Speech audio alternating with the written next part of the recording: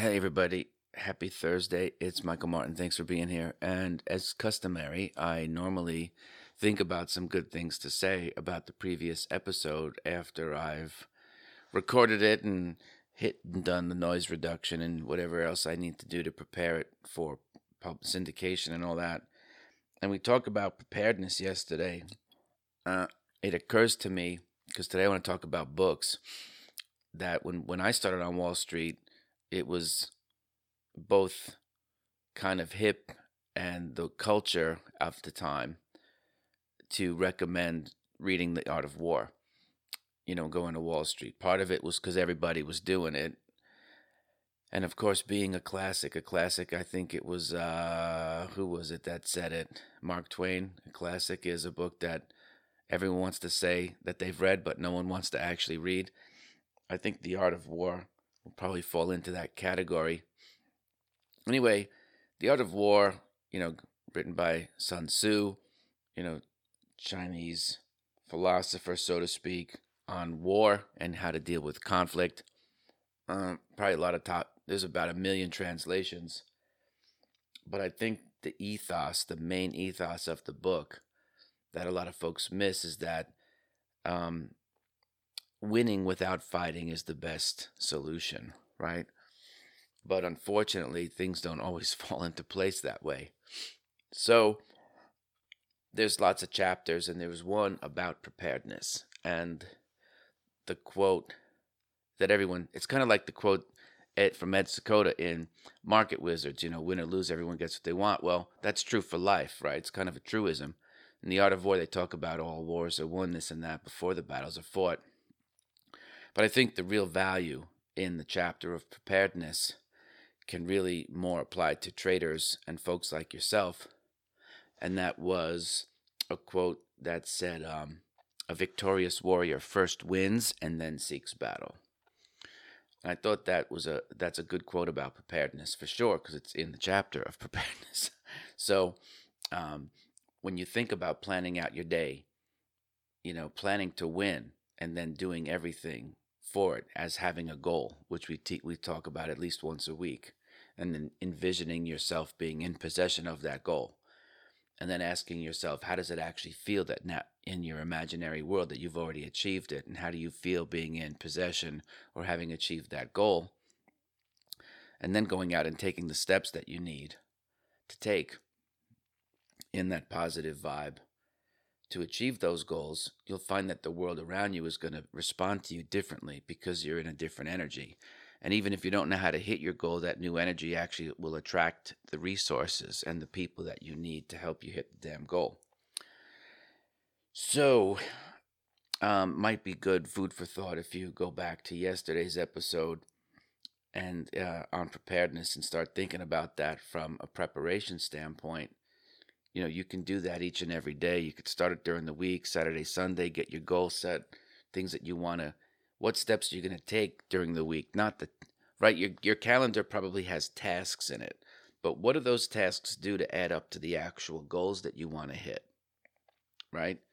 Getting the new iPhone 12 is not a goal, especially when there's really nothing that you can do in 5G just yet. That's really worth having a $1,000 phone.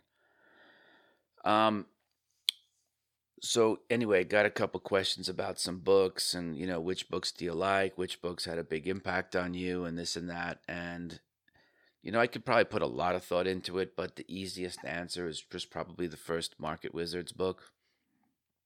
Because I hadn't read an interview book yet. Now it seems like everybody and my dead grandmother want to do interview books. And they're interesting to some degree, but after reading and reading and reading and knowing lots of traders, I don't really feel that there's anything new that's been said in that regard. I think they're, the traders in that first book, we learned that they were human beings, that they had strong emotions. They all had gotten hit hard and taken losses. They all seem to have made money through the crash in 87, which was very recent for when that first book was published. They all had a strong sense of who they were as people. They all believed that they could do it. right? So those are the kind of themes that came through that. And if you were new to trading and you were coming into the business around that time when you can read very, very human stories about what people needed to do to kind of make it, you could take solace in that and say, hey, that's how I feel. I can identify with those feelings, even if I might not make money the same way that any of them do it. I can do it my way and figure out my right path and make that happen. But then after I read it, it's like having a beer, the economic utility of each successive one, and I rarely drink, I don't know, probably once a month, um, is less and less, right? So we have diminishing returns. And so I don't really read trading books anymore because I don't think there's anything that needs to be said. I don't need any more insight on technical analysis because I'm kind of doing our own proprietary research here. Chart patterns are largely useless, and books on them are even worse. But for some reason, the publishers want to put out these books for $125 when you can get all of it for free on the internet. Which brings me to my next point. When people ask me what's a good book to, read if I want to learn about futures or this and that, well, um, it's hard to not recommend books that my friends have written because they're my friends and I want to help them. The thing is that they're also very, very successful people, so you don't just have to take it from me, but you could get like Jack Schwager's book on, Complete Guide to Futures is very valuable, to have as a reference book. There was another one back in the day that we all bought, kind of pre-internet, certainly the way the internet now. The internet, when we started, didn't exist except for military and maybe on some university campuses.